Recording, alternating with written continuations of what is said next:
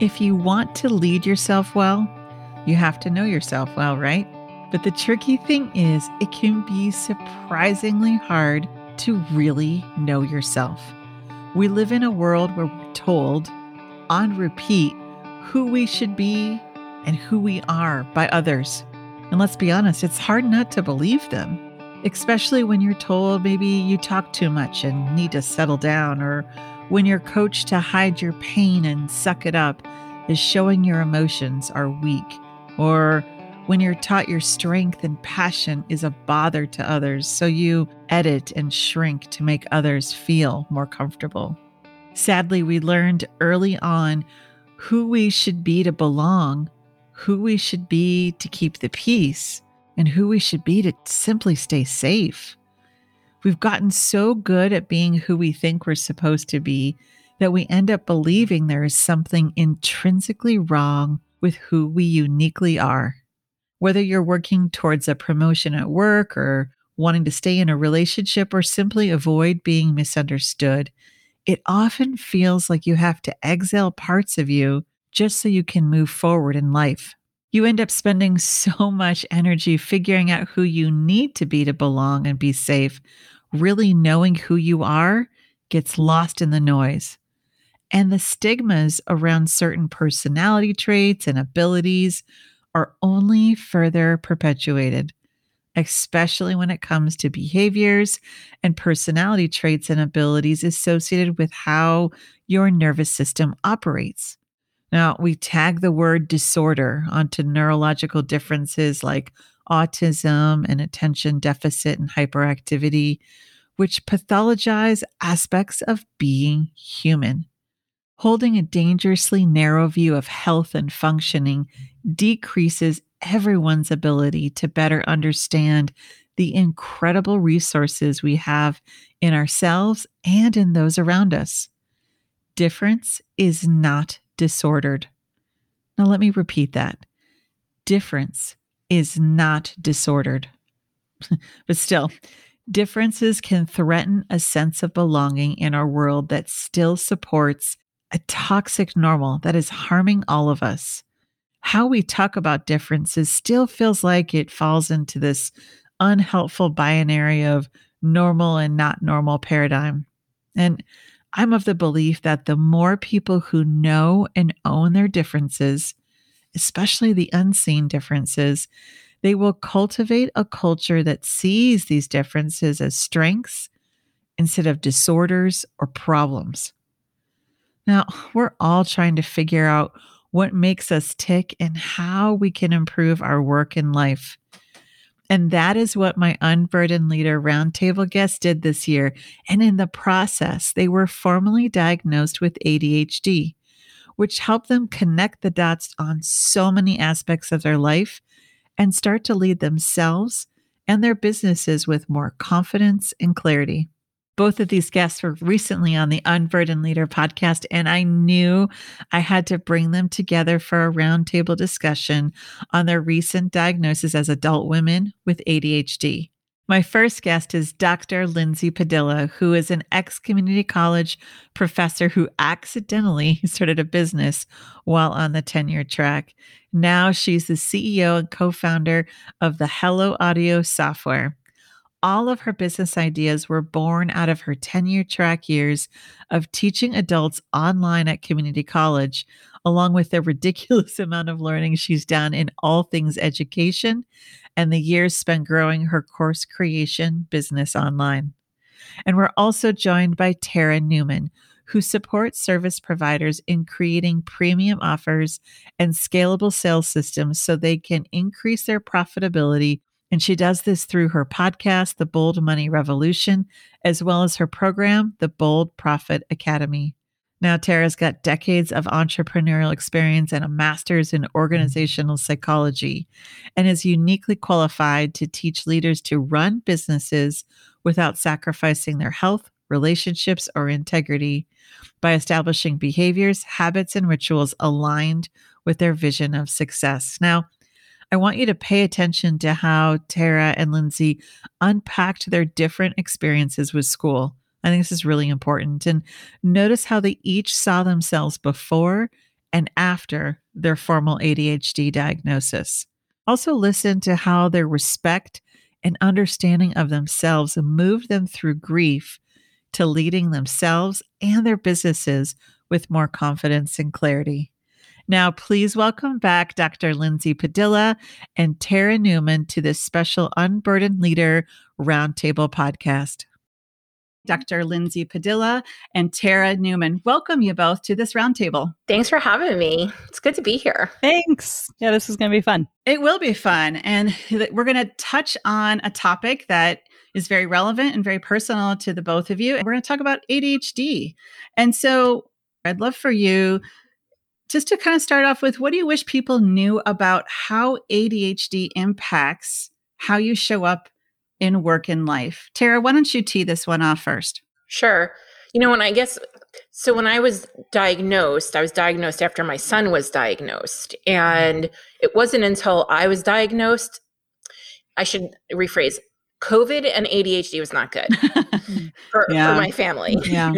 Remote schooling, lack of continuity, any kind of coping skill that I had to manage ADHD naturally and normally, it was no longer working. So when my son got diagnosed in 7th grade was when I was like, oh, that's what I have. And this year he was in 10th grade. So we're talking like 3 school years later. I hadn't done any research on like what it meant for him to have ADHD. What was he experiencing? And, simultaneously with his ADHD diagnosis, he got diagnosed with double vision. So we actually went immediately into, and he was in 7th grade when they found out this poor kid had been seeing twice, like double, like bananas. So we went straight into working with him on his vision and like not really dealing with the ADHD. And so I hadn't done any research, but when I was diagnosed, then all of a sudden I started doing the research, and I was really shocked at how every part of my being was impacted by symptoms of ADHD. It was really shocking. And for the last 12 years, I had been in and out of doctors' offices trying to figure out, quote unquote, what was wrong with me because I was so exhausted all the time. And so I was diagnosed with adrenal fatigue. You must have a gluten allergy. You must have an Epstein-Barr titer that is active. We need to detox your liver, like 12 years of this. Oh my gosh. And nothing really happened. I contacted my doctor and I was like, I don't think it's physical. I think it's ADHD and having to process life in this way that is creating a level of mental fatigue and brain fog, which is why everybody kept thinking gut issues or, whatever. I think it's ADHD. And he's like, it's possible. And I see Lindsay nodding. Are you like co-signing with right now? I mean, I'm co-signing with the brain fog part and the like mental overwhelm. And I think part of the reason why I decided to get diagnosed this year, I feel like I knew I had it. You were the first person I messaged. I was like, wait, if I want to get diagnosed, what do I do? Like, who do I look up? Even the ability to find help online was really, and of course, navigating the healthcare system is just a whole other thing. So I was like, you probably have some idea of this. Mine was all through watching TikTok videos and starting to follow Instagram accounts. And so that knowledge of like, oh, I see myself in this. And when running a business is when I was in the most overwhelmed. And this is somebody who has a doctorate, had to write a dissertation and did all the schooling. I knew how to do school. I didn't know how to run a business. And so that's what I think made my ADHD come out. And my coping mechanisms for school were not the same for running a business. I think other mental health issues, I know there's like morbidity with ADHD. So I think other mental health issues that were happening, the burden I was putting on myself as a breadwinner, money issues. And when I was in charge of money and there wasn't like a salary coming in, those were things that were like setting me off the rocker. When I got diagnosed, she was like, you obviously know how to do school and success was important to you in school. So you did it, like you made it work. And you probably, these might've been some of the things you did to do that. So you didn't think it was a problem. But then when you got to entrepreneurship, there's no teacher giving you a grade. There's no passing. So you're just with your own thoughts, which again, I didn't know that ADHD folks had more repeated thought patterns that happen in a very negative way. My husband didn't have that. And so that spiral where the coping mechanisms weren't the same, that's what like made me go, oh, it was almost when I got out of that fog of running the business and I started running this tech company that I had the capacity. I think I told you this, Rebecca, I had the capacity to like explore having ADHD. I didn't have that capacity when I was like in it. So just to make sure it was so full to take the time out to really, it just felt like it was too much. Is that right? I think for me, I haven't been in EMDR therapy in a while. I think it was more like the capacity to be like, oh yeah, I'm going to go get help with this now. Like it felt like the next step, but I needed the information that I thought I had it, I guess, which I didn't have earlier. Were there any stigmas around or fears around getting a formal diagnosis? Tara, did you have any? I don't think so. I mean, so it was actually generally difficult to find somebody locally who would see an adult with ADHD. Yeah. And so I felt lucky to find somebody and to be able to have that conversation. I chose medication. That was 100% stigma. There was a lot of stigma there for me around medication. Tell us more about that. I think that the circles that I had run in had been very like health oriented, very holistic, very food as medicine type of circles, and all that can be true. But there, I had already done all of those things. Like when you look at like all the holistic ways to approach ADHD and increasing your dopamine and specific things that increase your dopamine, whether it be food or activities or something like that, I was already doing all of those things. And I love how Lindsay went for EMDR at first, because then like, is it ADHD or is it trauma? Well, she kind of weeded that out. No, it's not. And because that was big for me too. Like we had to look at what was, is this trauma or is this ADHD? But I had already done trauma work. So there was still that residual piece to it. But yeah, like going on medication. And that's actually why I say I am on medication, is because I want to destigmatize that for people, that it's okay to need that kind of help. Better living through pharmaceuticals. Yeah. ADHD, it really is a spectrum and it's very nuanced, and it even shows up differently in men and women. Often there's some overlap for sure. And it is tough because right now there is such a lack of trust in healthcare, and that's a whole nother conversation. But there has been a lot of stigma around medication. What was, Tara, for you, the biggest shift? And in a nutshell, going on meds for you? I'm someone who won't even take Tylenol. Like I'll barely take a Tylenol, like, because I think it's also a pendulum shift from the generation and my like stuff that happens in my family where, my mom used to work in a medical center and she would take medication not prescribed to her, but there was like leftover in the cabinets. And I have a long line of like prescription drug abuse in my family. And so I kind of swung the pendulum and went in that direction. So, for me though, it's just been like a journey on saying, I'm not going to be that person, right? Like I have autonomy here in how I approach the medication that I'm on. And it's actually been a really fun journey to have control over that. And dialing in what is the best medication and for when is this the best medication? And, I've been on medication for like 6 months and saying like, I need these milligrams for these days and this milligram for these days.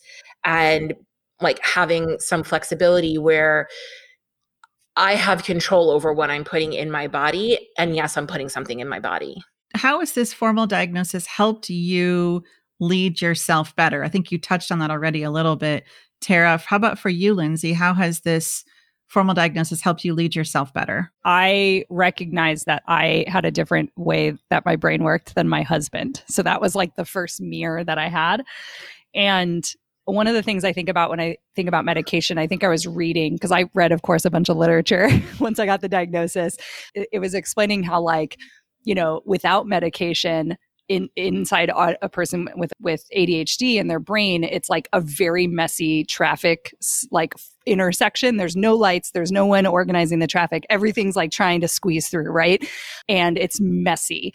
But the same amount of information is like coming in. And then with medication, it's like there are like traffic controls happening.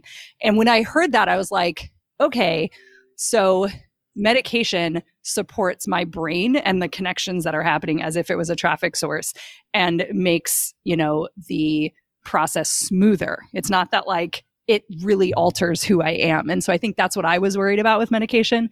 So when I think about leading myself better, even choosing medication was part of that process, because I also chose medication. And it was a same thing, Tara. And I think about, it's the generational stuff, right? So ADHD, we grew up, I think, in the early 2000s. Even I remember watching, there was this epidemic of young kids getting, dosed with ADHD. And oh my gosh, the school system, the Sir Edwards talk on TED Talk is like, there was something happening in the world, and that was so bad.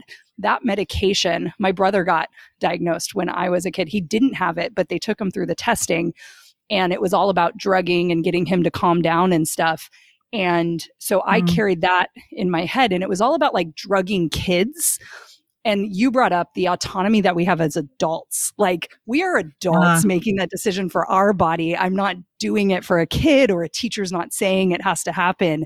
This is a very like clear choice, and I can control it exactly with the dosage. Once I learned that, like, no, you don't have to take it every day. Like, no, you don't have to take a lot if this is what you're experiencing on it.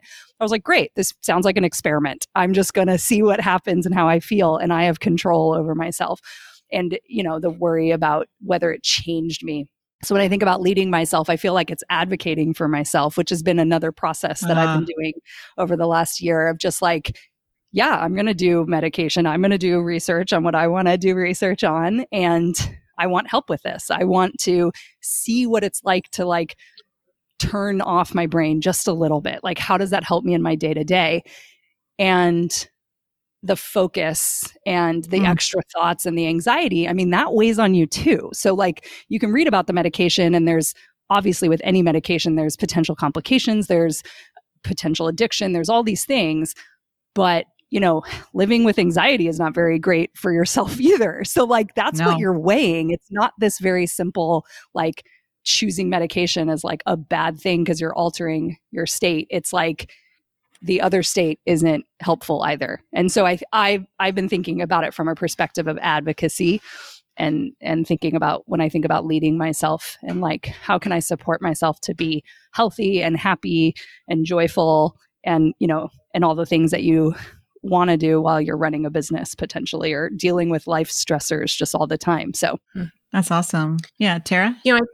I think being diagnosed with ADHD, and then obviously subsequently choosing to go and take medication, has given me a permission to advocate for myself.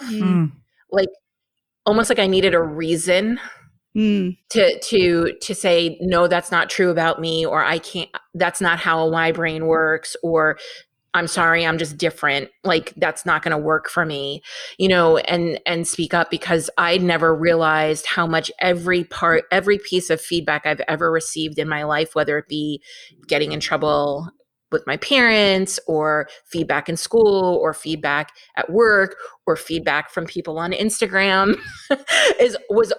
every single piece of it was related to a symptom of ADHD.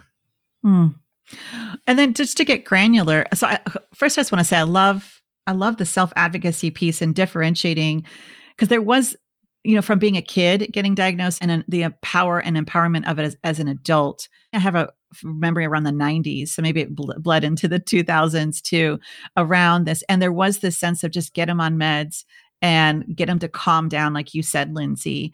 And we weren't doing differential diagnosis. We weren't assessing for trauma. We weren't seeing, are they fed well? What's their home life like? Then it was just, let's get everyone to act the way we want them to act in the classroom or whatever space they were in. And I'm like, no, this is not okay. So I almost pushed it away. But then have a kid on the autism spectrum and looking at things so differently, seeing this is how you're wired. This is just a part of you. The world still doesn't totally get it. What I'm finding, especially with the leaders that I'm working with and seeing it with other people in my life personally, it is quite the superpower. Once you can manage it and have a break, like you said, from the mental load, Lindsay, the anxiety. And I love the picture you painted of like, it's like a lot of traffic without any stop signs or stoplights. I bet you a lot of people are like, yes, that's it.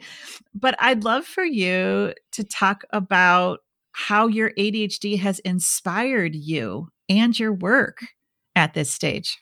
Tara, why don't you start off? Yeah, sure. So first of all, I did not do well in school.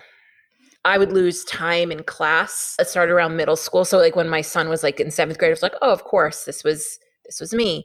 And then in 10th grade, it gets worse because the expectation of your ability to self-manage, right? And I'm like, oh, well, of course, this was me. And so I didn't do well. And I barely got into college. The community college that was known to take anybody with a pencil and a pulse didn't really want me. By that point, everybody told me I was unmotivated. You're just unmotivated. You're too into boys. You're whatever. Wow. And then what happens is and they say this, the neurologist, my son's neurologist even said it. And she's like, well, by 12th grade, he's not even going to need medication because he's going to be engaging in more electives. And they're going to be things that he's chosen and they're going to be things that he's interested in. And I was like, oh my God, I made honor roll in 12th grade. Wow. And that's when I was like, I'm smart. Like I can do this. So when they told me I couldn't go to college, I was like, no, we're going to talk about this. And I negotiated my way in. I had to take a whole bunch of classes that were no credit classes because I needed to prove that I literally understood fundamentals of English language and mathematics and things like that.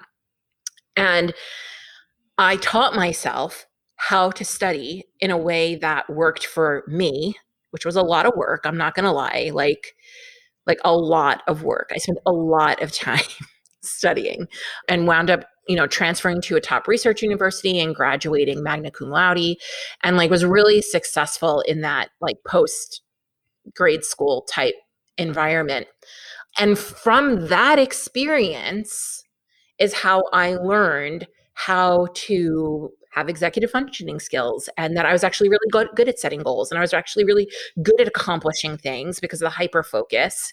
And I learned how to use that for my benefit, but also teach other people how to do this as well. And it became such the foundation of my coaching and high performance habits, and the ability to achieve a goal and the ability to implement something. It might not be a strength of yours, right? How we can make this work for ourselves. And so that's really how, for me, it's really informed my work.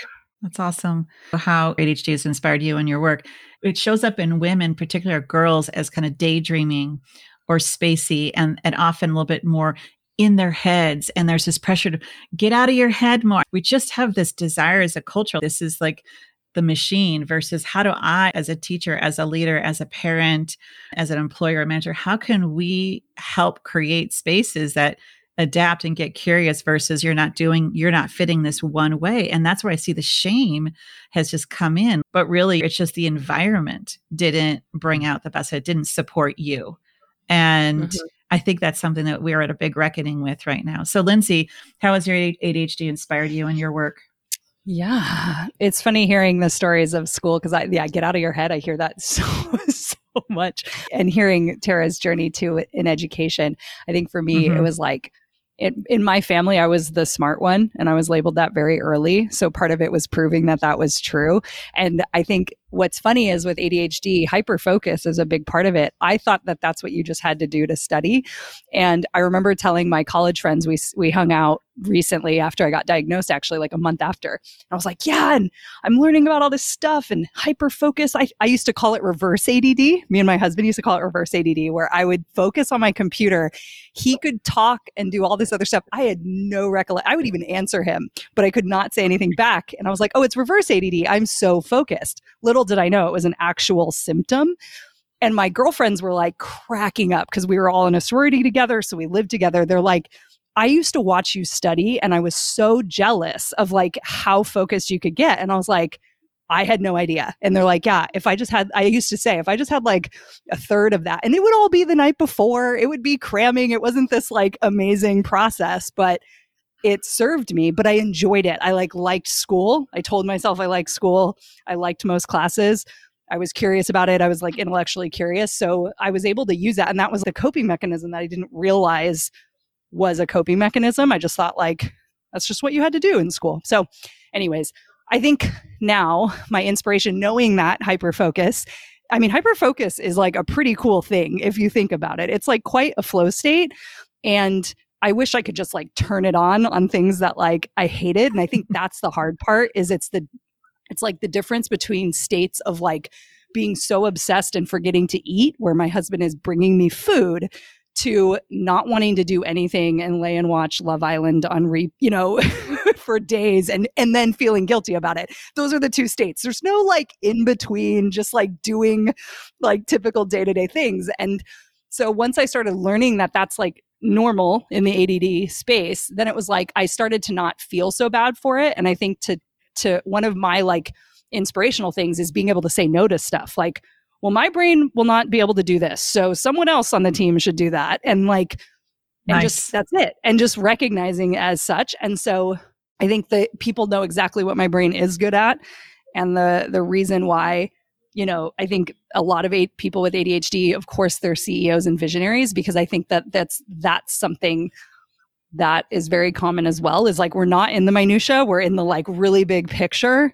And it gets me excited. And that's what you need, like someone driving the company. But then if you're telling me to then execute the project, big no. And that's what was happening in my personal business, is there wasn't enough people on my team to support me. Mm-hmm. And I didn't have the diagnosis to say this was happening. And I had friends that were so successful, and I'd just be like, oh my gosh, I wish I was as motivated as so-and-so, or I wish I cared about a goal as much as so-and-so. And now I'm looking and going, oh, like I wasn't set up to do it like that. And so it has been very empowering. That's why it's like, it is inspiring, because you're like, great, in the right role. I mean, it is pretty cool. And like, we need this type of brain in certain roles, but the other roles would literally kill them. And that's the part. And most of society is set up in that like regimented, organized way. So we're killing people basically. Yeah, it's really harmful. We're traumatizing them, and it is like a slow kill, and it can contribute to anxiety, depression, relational distress, versus just what you so beautifully said. Hey, this is not in my lane. This is not my brain. Well, so I'm going to delegate to somebody else. And it's not like a shame thing or you failed thing. It's just, this was what not works. Good at it. If you want this done well, I am not the person to do it. Exactly. If you want this done on time, well, yeah. My brain is I could be like a workhorse on other things. And it's actually interesting. Lindsay had posted something on Facebook probably a couple of months ago, and it so inspired me. So, I think we demonize working in women. Like, and sometimes how like that hyper focus for me, I could feel, oh, you're going to burn out. You're going to do this. You're going to do that. And Lindsay had a whole post, and she was just like, this is my time, head down, build.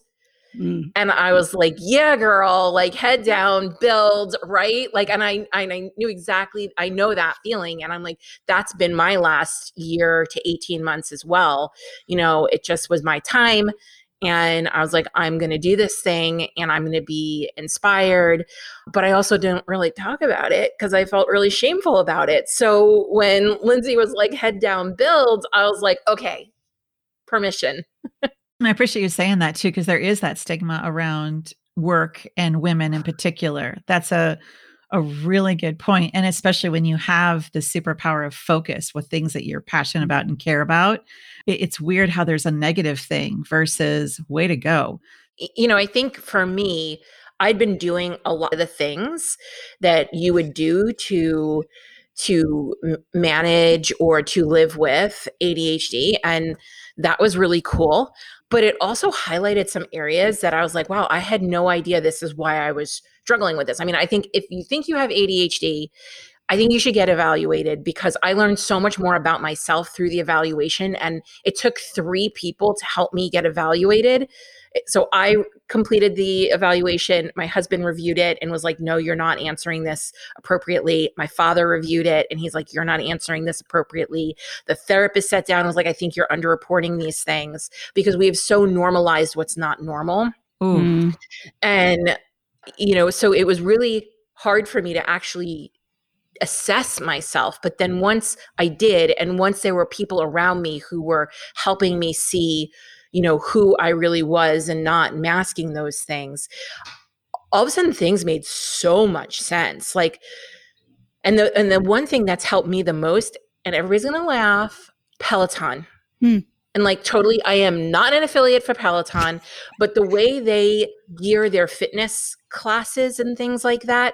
So for example, I used to do CrossFit, and they used to make fun of me in class because they used to call it Tara-splaining, because they would have to repeat the instructions of the WODs so many times because I was present, but I wasn't hearing it. Like, that's just part of the ADHD. And then having to remember all the different components of the WODs, count all the plates on the barbells while the timer's going. Like, I loved the exercise, but it was mentally exhausting for me, or I get bored quickly. Now I'm like, all right, I'm going to do a 20-minute Peloton ride. Oh, that was fun.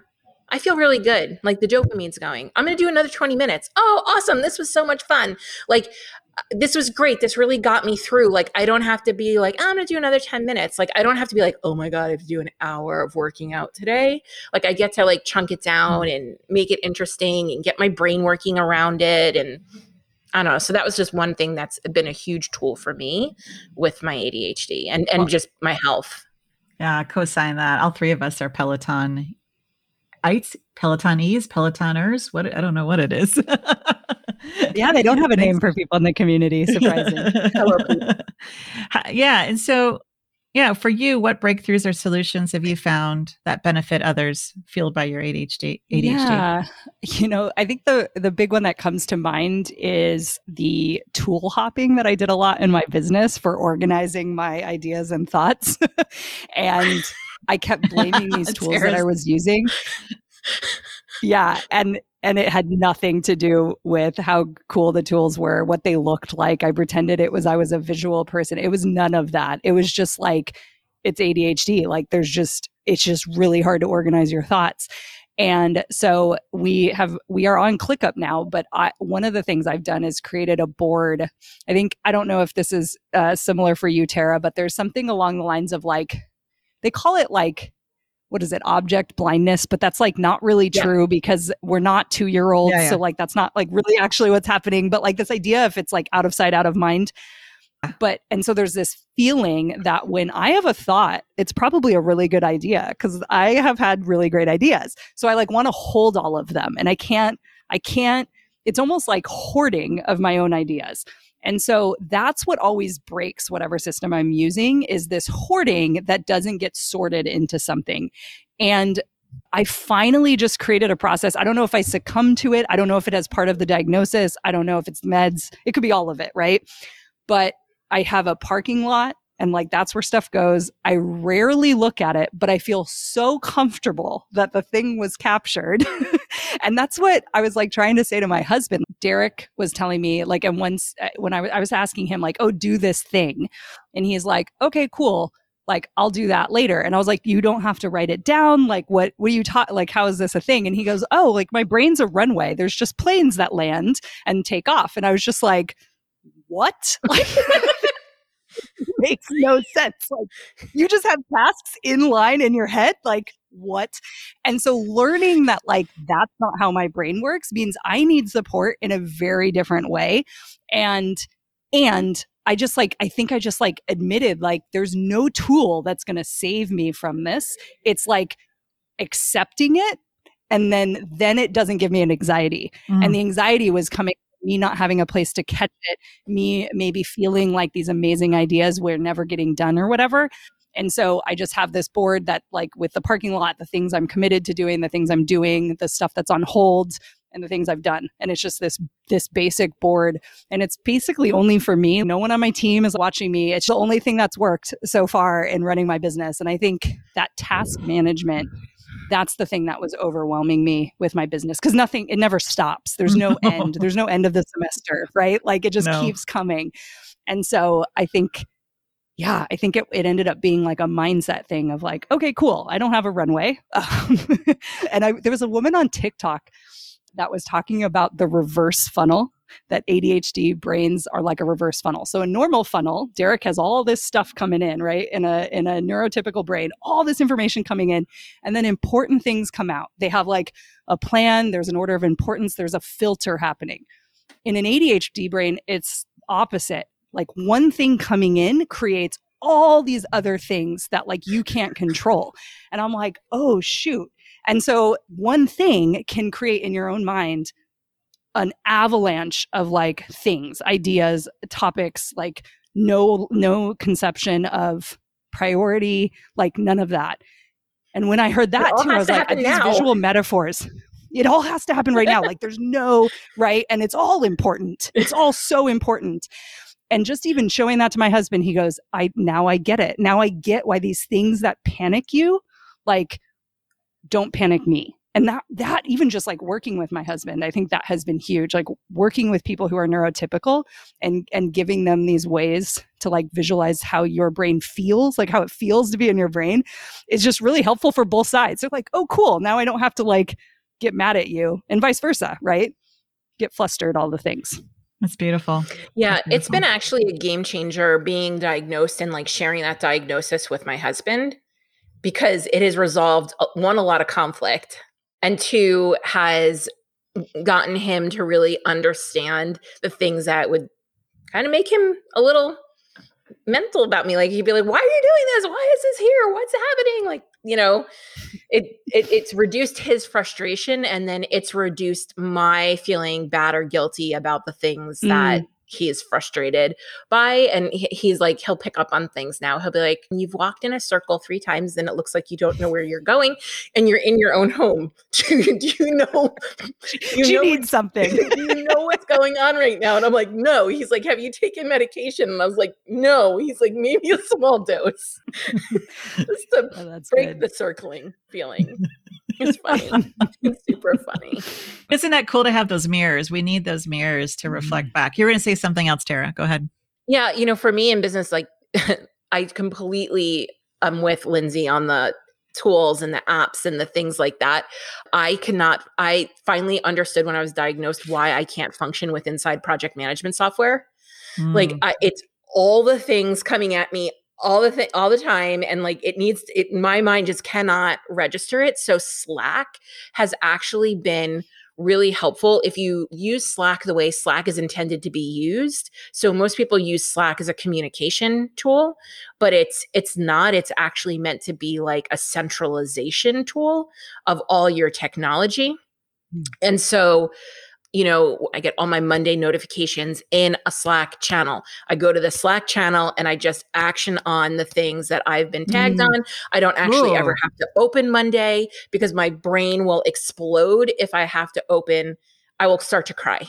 Like I can't, but I know that people need things from me. So if it all filters into my Slack channel, so I have like a channel for my Monday updates. I have a channel for like Google Doc things. I have, and it just makes things so much easier for me. That's awesome. Having one place. So I think it's really important to customizing things and figuring out what works for you, and not trying to compare to this collective other or the standard that isn't even really attainable or representative of our world. So I'm curious too, how do you think entrepreneur spaces can serve as a means that can destigmatize? What do you think, Tara? I see you smirking. Go ahead, Lindsay. Go with Lindsay. I was going to say, I think Tara said it earlier, is like talking about it. I think that's like one of the first things, and recognizing that, I think it became really clear to me when I did more research on what ADHD was, that there is a lot of coaches that promote like a way of being in the world that is very against, like, does not work for me. And so just like noticing that and just being like, okay, cool. I don't have to listen to that person. Like they're definitely not coming from a place of like care or empathy or understanding. It is like fall in line, like this is how to do it because this is how I did it. And so I'm just like recognizing that a little bit more from a neurotypical, I guess, perspective. Like you said, there's other things that are wrong with it. And, it's not just neurotypical brain processing type of things, but it tends to fall on that because it's about success, right? So, but yeah, so I mean, the ways, I think talking about it, pointing out those problems, I think is some of it too. I'm seeing a lot more like ADHD coaches come out, like there's just more spaces being created for folks. And I, some of those spaces are cool and some of them are like, a little much, but it's always good to be in community, And so I think there's a lot of power in that. I think the work Tara does is doing a lot for people in this space. I think there are people that are recognizing the diversity of coaching and like certifications and all the things that people are getting pushed through and being like, hey, this isn't set up for everybody. How can I do that? And so I do think that right now we're in a time where people are like exploring ways to improve those kind of processes and systems. And so I feel like it's happening right now and we're a part of it for sure. And you even just having this conversation, I think, is a part of it too. For sure. Thank you. How about you, Tara?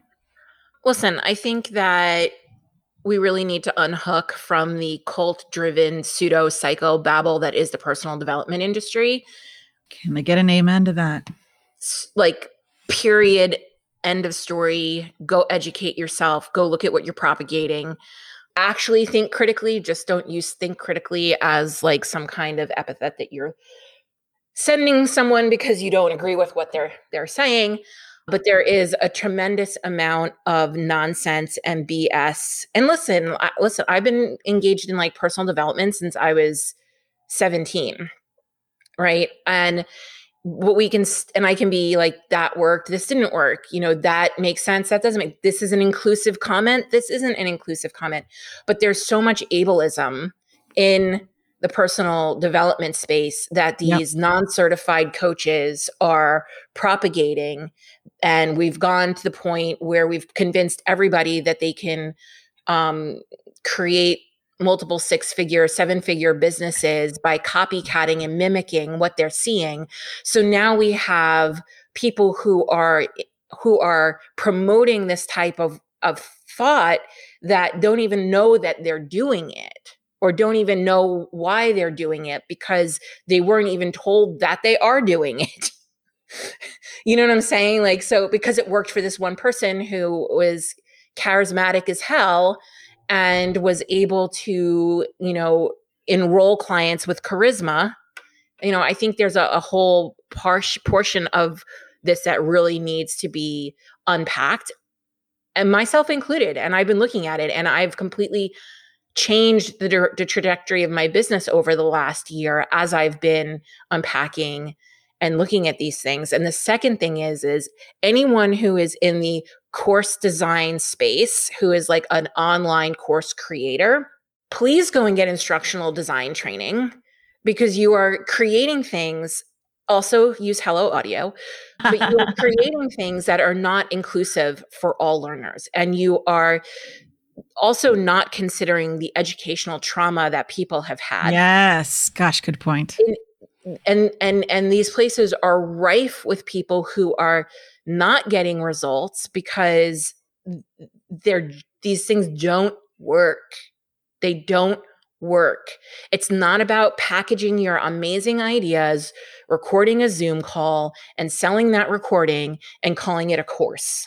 So get some, education in instructional design, but inclusive instructional design, and work toward truly making your programs inclusive. And you know what? It's expensive.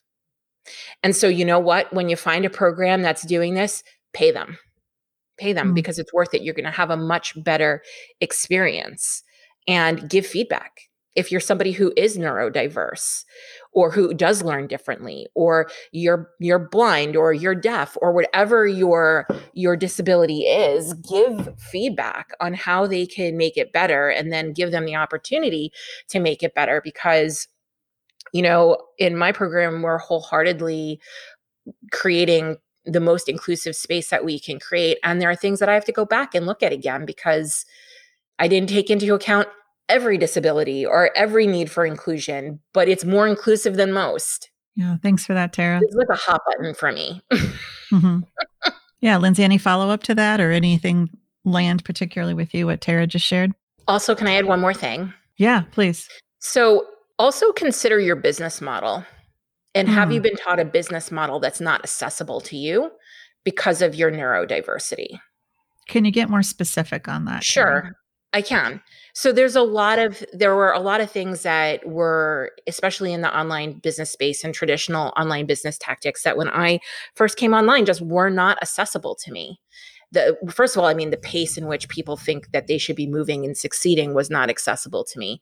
But beyond that, I see these like funnel schematics, like where we're doing like, we have a funnel style business, and like my brain does not process that well. And so I don't have a business that requires elaborate levels of funnels. Like, I'm not saying it doesn't work. It doesn't work for my brain.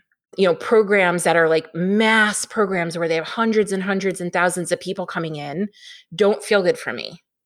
That really doesn't feel accessible to my brain to handle the volume that's required for a business like that. So that's not how I run my service-based business. There are other options there are other business models and other options to make great money and have things feel manageable and inclusive and accessible for us. Yeah, that's really important and not quick and easy. It's going to take a lot of thought and work and testing, and there's some vulnerability to that, but to create something that really is welcoming for all and not just in word, but in action and in design, as you're so wisely noting. I want to ask you, you touched on it briefly, but maybe in a nutshell, how has ADHD, for better or for worse, impacted your relationships, both personal and professional? You both touched on your family and your partners, but yeah, how has that impacted your relationships? Yeah, I think it gave me and my husband a tool to be able to point something out and be like, this is what I'm thinking about this situation. It almost like neutralized the emotion behind some mistakes or issues that were happening. One thing I remember learning again on TikTok, as I've referenced it like a bunch of times, I think it was Shalene Johnson who did this one. She was talking about like reorganizing her husband's clutter and like wanting to put his stuff away, but then your own stuff was actually out everywhere. And I was like, oh my gosh, I do that all the time. I like see something out of place of his and it bothers me.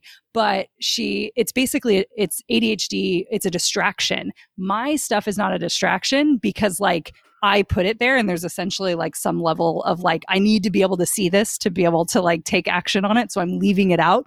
But when I see his thing, it's a distraction because I didn't choose to put it there. Right. And so I have to tidy it up. Something as simple as that made us both laugh out loud and then be like, cool. So like, that's why you're moving my stuff. And like, I don't have to like overreact and yell at you to correct it. There's no correcting. I tell him like, I think before I knew I had ADHD too, I think there was stuff with the dishes. He was like, don't put it in this sink, put it in this sink. And I was like, okay, you can tell me that, but like, it's not going to happen. And we didn't know why. and this is a thing where you're just like, there's no logic behind it, but it's like, this is how my brain is processing this thing, leaving cabinet doors open, all these like tiny things that you're just like, why is that a thing? And I think you just like start to respect each other more in like a different way. And then you bring up like personal relationships with friends, there are like text messages that someone will send me and I have every intention of replying and then I forget. And then I go back and I literally feel horrible. Like I feel like I'm the worst friend ever. And so now having that knowledge that like, oh, if it's not top of mind and that notification doesn't stay unread, I won't reply. And it creates this cycle of like, am I a bad person and a bad friend? And so just even being able to acknowledge that and be like, hey, my brain, like I really actually wanted to reply to you. I swear I'm not a bad person.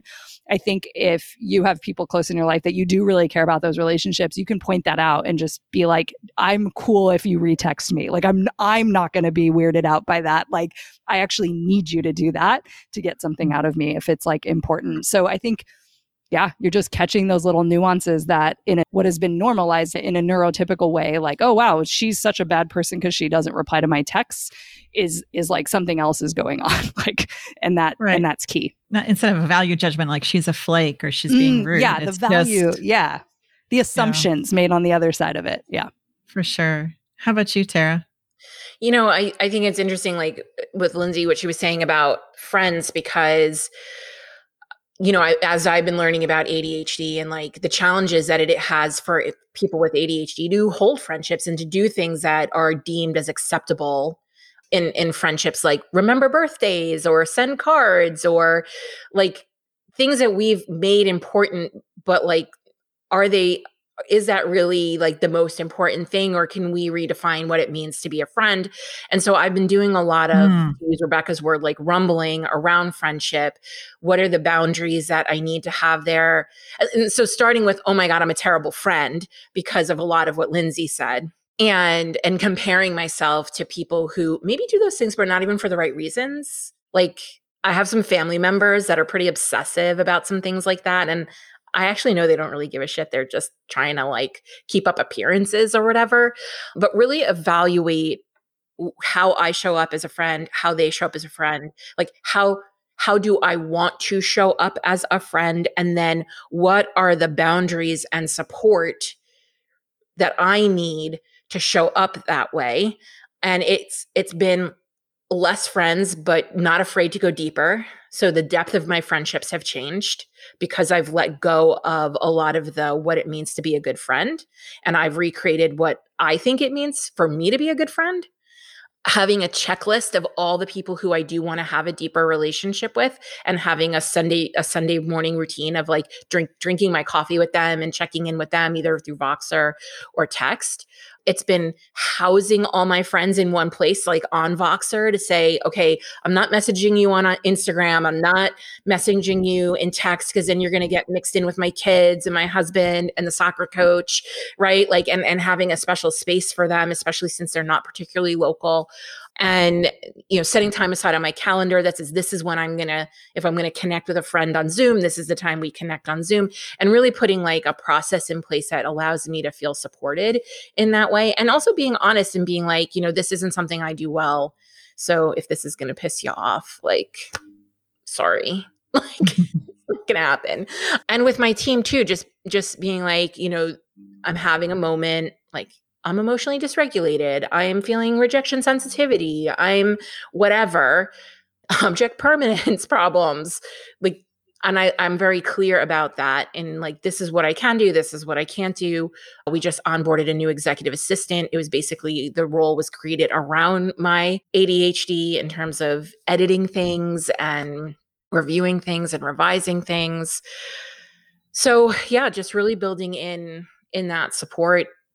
And also with my kids, apparently I've read a lot of things about ADHD and hormones in women. And as they have children, and then as they go through menopause, that there are women that are being diagnosed like 55 years old because they think they have early onset Alzheimer's. But it's the first time they're realizing that they have ADHD. And it's gotten to a point that it's so bad because of the hormones with menopause. And this isn't very studied because this isn't like, the male doctors don't want to study female hormone interactions on a situation that they don't even really want to acknowledge exists in women.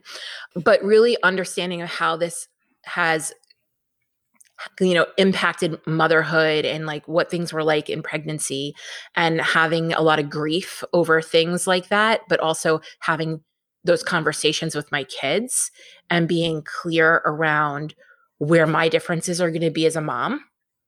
And why they might see their friends' moms doing certain things, but your mom isn't going to do those things. Or here's how I can be the best mom with my superpowers and my gifts in this area. And here are the things that I can't do as a mom. That's powerful. And you touched on the research, and it's there is definitely the bias, the gender bias, but also the complexity of, it's hard to study hormones because they vary. It's hard to, cycles are vary. There isn't something set. And so the complexity, let alone the bias of studying ADHD in women has been so prohibitive, and I guess getting important data out there. So I appreciate you mentioning that. And I really appreciate just how you're setting up life, work, and your friendships. And it isn't about us constantly adapting to others, right? It's about creating some sort of reciprocity and mutuality in our lives. I want to wrap up this conversation and just ask you, knowing what you know about yourself now and your powerful nervous system, what would you share with your younger self? How about you, Tara? I felt like such an outsider and an outcast my entire life because I was different but didn't know why. And combined with people just saying that basically it wasn't okay. So I think for me, and growing up and even in a family where my mom was very extroverted and we would go on vacation with 20 people. I mean, this is not okay for me with the way my process things. But so just, giving that child permission to be herself and to ask for, to communicate what she's feeling and what she needs, and to not get stuck in it has to be this way just because society says it, or just because maybe your mom is different, or, that you get to be an individual. Very healing. How about you, Lindsay? What would you share with your younger self, knowing what you know now about your powerful nervous system? Yeah. I mean, I think my ADHD led me in really cool places. I think it's part of the reason why I decided to be an entrepreneur and leave teaching. So there was some confidence that came with it and kind of rebelliousness. And yes, I was told, to stop talking and to get in line, those kind of things. I think there was more damage done more recently with the entrepreneurship stuff tied to ADHD, just because I think I could have probably achieved more in graduate school, and I could have maybe gone to an R1 school or something like that. So I think part of me, my ADHD was a little bit of rebelliousness because I wasn't really good at being a student, but I knew what the minimum bar was. And so I think I set a bar low for myself when I was a kid to make sure I was able to succeed and not push myself. And then I think as an entrepreneur, I think one of the first things I said to the therapist when getting diagnosed, because I was nervous that I didn't have it. What if I don't? What if she's going to tell me I don't have it? Then it just doesn't explain a lot. And I just remember crying and just being oh, I have such compassion for the Lindsay who was running that business and the way that she was trying so hard and comparing herself. So I almost want to talk to Lindsay 5 years ago and just be this game isn't set up in the way that you recognize, and it's going to be hard, but it's worth it, because then when you do recognize what your powers are, you can go really far if you surround yourself with the right people.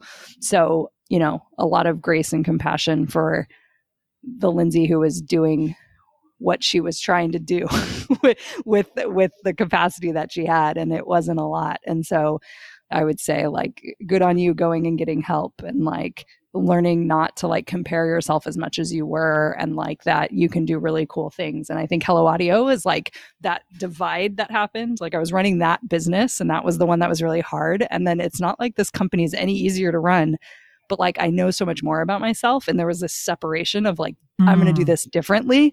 And so Hello Audio has become this thing that's allowed me to I don't know, really honor what I'm good at with what I learned in that other business.